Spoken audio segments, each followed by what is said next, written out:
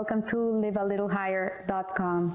This week we learned Parashat Toldot, and this is the parasha in which these two very famous twins are born, Esav and Yaakov. They're born to very holy parents, Yitzhak and Rivka. And Rabbi, the Shem Mishmuel gives us an incredible explanation of their personalities and of what each one of them wanted in life, and to understand where they came from. So we know the story that Rivka's pregnant, and every time she's walking through the street and she walks next to a house of worship of God, a baby is trying to get out of her womb, and it's very painful for her, and she feels like there's a whole battle inside of her belly. And then we see that every time she walks close to an idol worship place, there's another battle inside of her womb, and she feels like the baby wants to come out, and she's really doesn't understand what's going on. So she goes to the yeshiva of Shem and Ever, and she asks this very wise man, Shem, what's wrong with me? What's going on? You know, in those days they didn't have sonograms, so they couldn't just see. So, but Shem was a man of God, and he said to her, actually, you're not carrying one baby, you're carrying two. It's two babies inside of your womb, and each one has different dispositions. And you have to know that when one is strong, the other one's gonna be weak, and when the other one's strong, the other one is gonna be weak, and there's no way that both of them can rule at the same time. So the Shem Mishmuel brings to us this very interesting explanation of Esav's relationship with his father, and why did he ask the father questions. He made the father think that he was a very holy man. He was very deceiving, and when he sat with his father, he asked him questions of Halacha and Torah questions and how this should be done. And so one of the questions that he asked the father is what was the tithe for salt and straw and salt. What is considered the tithing, the correct tithing for these two materials? And one would think, like, what a weird question. Like, why wouldn't he ask him things that are more relevant? For example, how do you do shahita on an animal? He was a hunter. And he was a hunter, and he hunted with his mouth too. He was a hunter with his words. He had a lot of, we say in Spanish, labia, like he had a soothsayer, you know, he used to talk and people would like be mesmerized by him. And so he was a man that knew how to deceive, and he asked his father this question, which actually salt and straw doesn't need to be tithe. Tithe is to give the 10% of what it is. But the father assumed that the son Esav was a very pious man. And so we see that it says at the beginning of the Torah portion, and Yitzhak loved Esav as the hunt was in his mouth, literally, whereas Rivka loved Jacob. And so we see that each parent has had a special love for each child. And let's see what this really means. So we see that the nature of Esav, we can appreciate his nature by the questions he made. And we see that we need to consider the nature of the world and the interplay between the various components.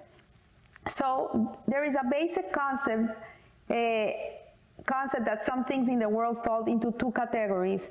There's one category that is called in Hebrew language Ikar, which means it's the first thing, it's the most important thing, it's primordial, it's the important thing to do.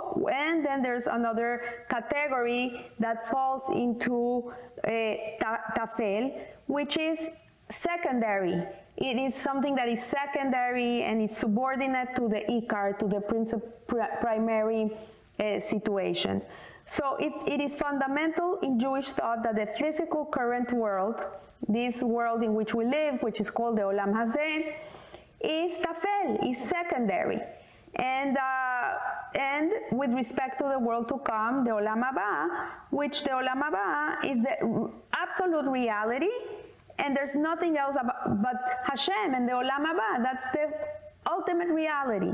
So this Olam Haba, this world to come, really is the Ikar, the primordial thing. And Hazal, they are sages, teach us that prepare yourself in the corridor of Olam Hazeh, so that you may enter the great hall of Olam Haba.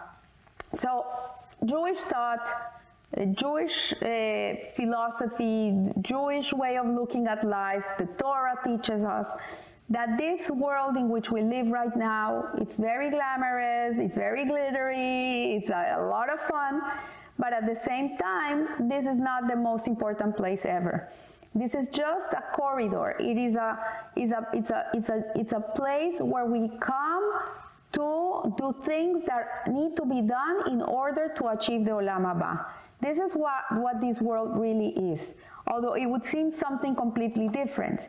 So the Jewish thinkers provide other examples of this phenomenon of tafel and ikar, in which you see, for example, a fruit. You're gonna eat the fruit, you're gonna eat a pineapple, right? So the pineapple, what are you thinking about? You're not thinking about the skin of the pineapple. That's not what you're gonna eat. You're gonna eat the flesh of the pineapple. That's what you eat. But the skin is important too, because the skin is the one that protects the flesh. So, but what's really important is the flesh.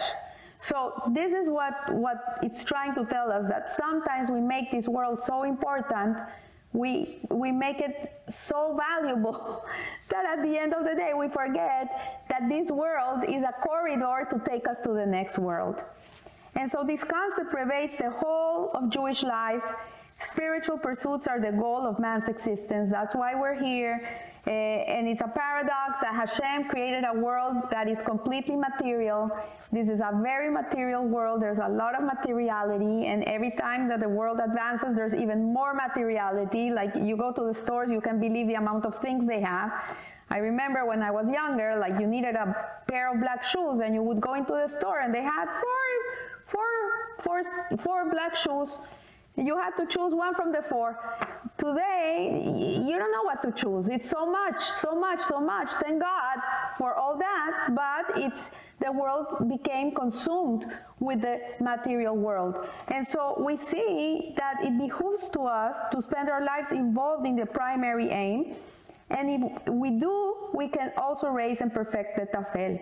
So this demands that we retain the correct viewpoint, for if we misconstrue the tafel, the secondary thing, and we consider it as the primordial thing, we will achieve nothing at all. So that's the danger of this world, is that we get sidetracked and we believe that the most important thing in life is to accumulate and have stuff and have more stuff and get more stuff. And now there's this new TV came out, so the one I had that I bought 5 years ago is not good anymore because it doesn't have this mechanism that it's now in fashion.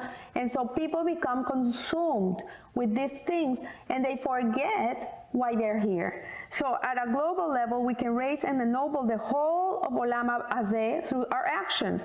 So Hashem made a material world with a purpose, because the way to achieve Olam Haba is through the material world. And this is a very Hasidic thought, that we learn that the Jew is not here to abstain from the material world. We're not like other philosophies in which people stop eating, they dress very simple, they live in a cave, they are ascetic, they don't have anything because they're trying to reach a spiritual nirvana.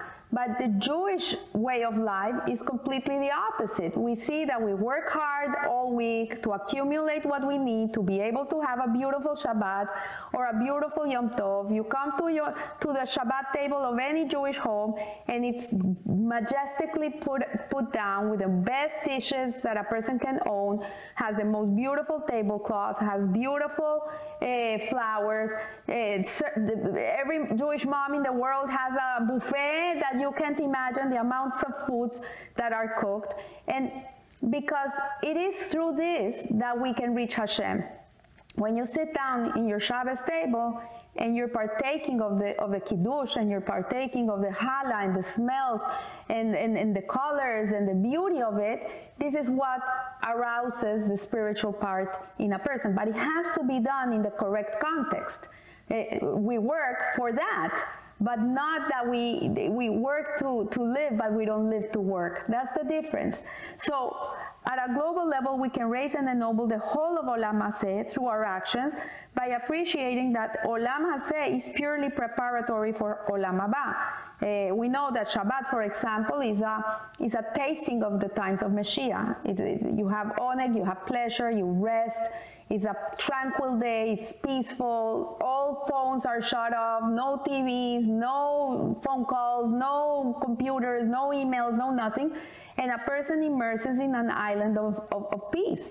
So we enable the light of Olam Haba to permeate even our physical existence. So once Hashem gave the Torah to the Jewish people in Mount Sinai, what happened was, before, the spiritual was spiritual and the physical was physical, and they had no synergy together. But after Hashem brought the Torah down to the world, he brought it down. Before it was up there with the angels, but once he brought it down, he pulled it down, then there's a synergy between the spiritual and the physical. And the whole purpose of a Jew is to bring this world up to heaven by bringing heaven down to this world. This is what we do with the physical world. And so we see that this analysis should help us to comprehend the basic difference between Yaakov and Esav. Yaakov was the spiritual brother, was quite simply the Ikar. In his head, the most important thing was Olam Haba, the spiritual world. That's all he lived for. He was a man that dwelt in tents.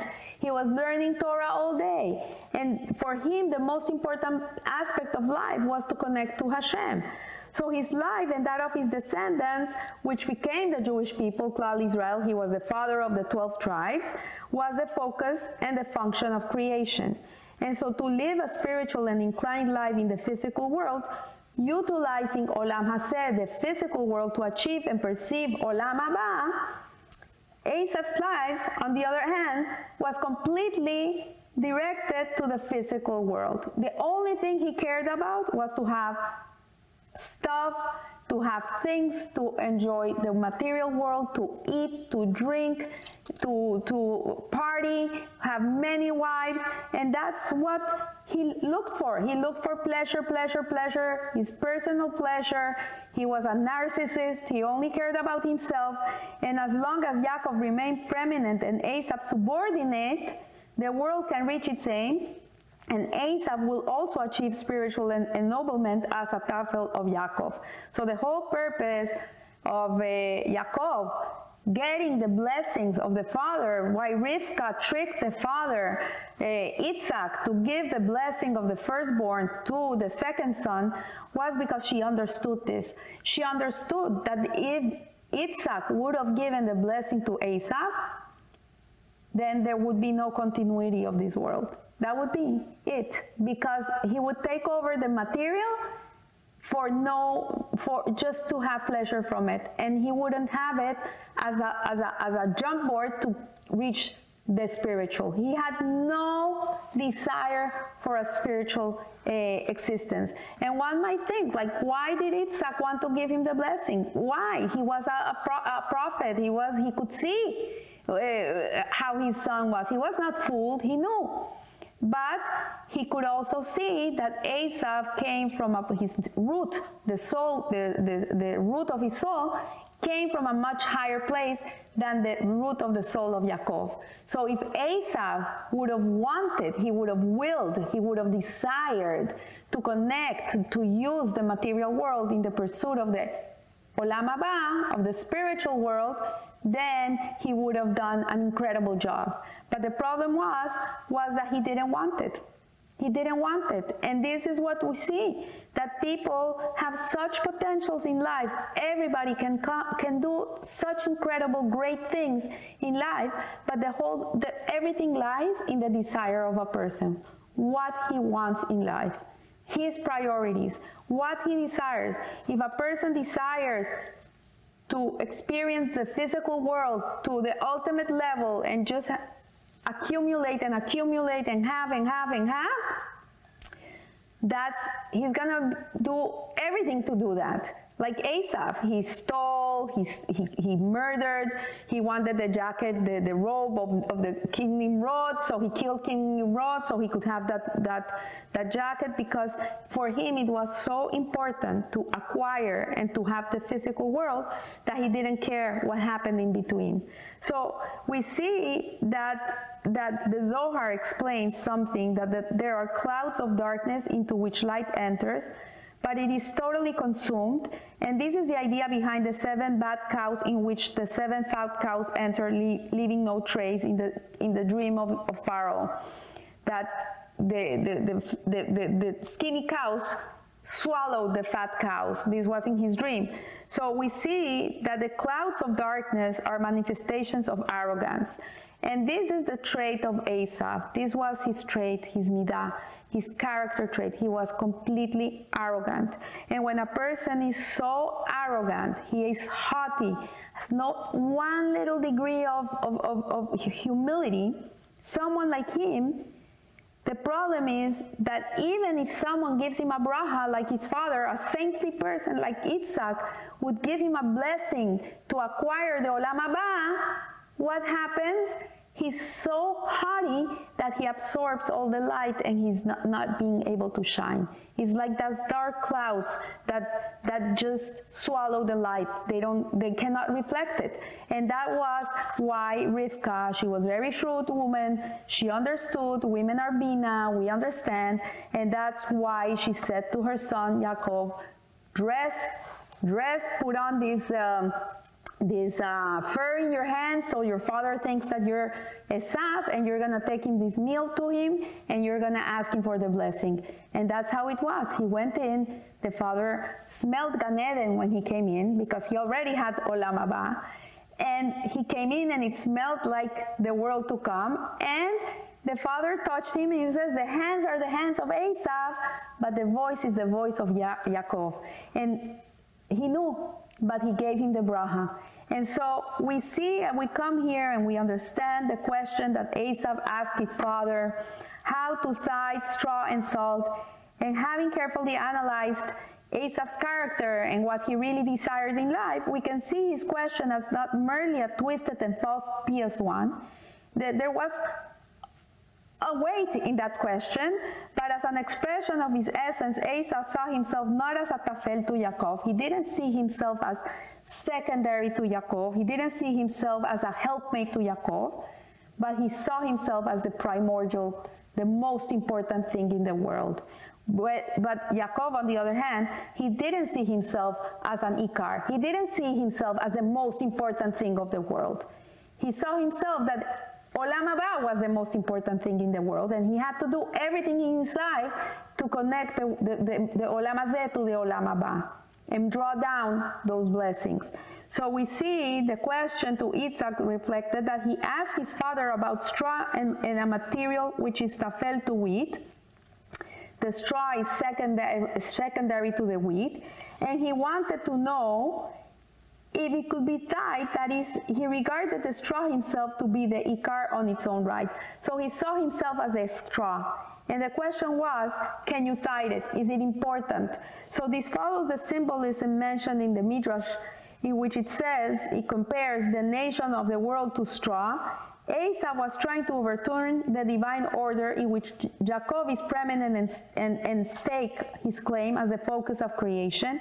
Likewise, salt is not intrinsically valuable. You see, salt is a cheap ingredient in your pantry. Salt has a component that it enhances the taste of the food, but you can eat without salt. It doesn't taste good, but you can eat without salt, as many people can't eat salt. It just enhances the flavors of the food. But if you put too much salt in the food, it's unedible. You cannot eat it. It's impossible. You can't even swallow it. So we see that salt represents the ego, and you have to be very careful with the amount of ego you have within yourself. You need a certain amount of ego to have a a certain sense of respect towards yourself, self-love, and to understand that Hashem made you with a purpose, that you have good qualities in your life that Hashem gave you to be able to bring the world to its ultimate purpose, and that you have to use that. You need a little ego for that. If you're so flat, you're not going to even feel that you can make a difference in this life. But you have to be careful, because if you're blown up with this ego, then nothing else can go in. Like, you become this haughty, proud person like Esav, and so the whole world is himself. So once again, Esav's intent was clear in his mind. The salt was the ikar. What was the purpose was the salt. That was the most important. So for him, the most important was the ego, was the pride. And we know by the Alter Rebbe in the Tanya, he explains that we all have an Esav and a Yaakov within ourselves. We have a godly neshama and we have an animal soul. So the godly neshama is the ikar. That's the primordial thing, is to live a life in which your true self shines out, not your ego. So the most important thing is to subdue the ego, to subdue the animal, instinctive, egocentric, selfish nature, so the altruistic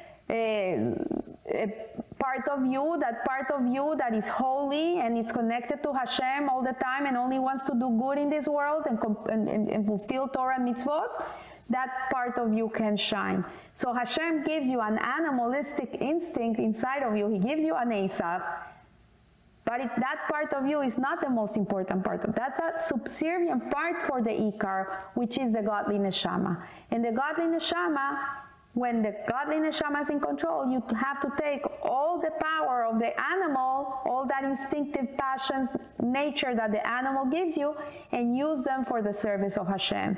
So we see that there's a valuable lesson to learn from this episode. We must always consider our lives as an effort, as tafel. We have to see that our lives are secondary.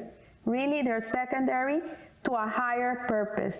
We're here for a higher purpose, for a higher cause, and which is to bring the ultimate redemption, to bring the ultimate dream of Hashem when He created this world. Every time you do a mitzvah, you're building that third Beit HaMikdash, you're bringing more goodness to the world, you're elevating the world, you're elevating yourself and everybody around you. So only as a part of a greater body can we regard ourselves as having a worthy contribution to make to the world. So I want to wish you a blessed week. Remember to shine your light and live a little higher. Thank you.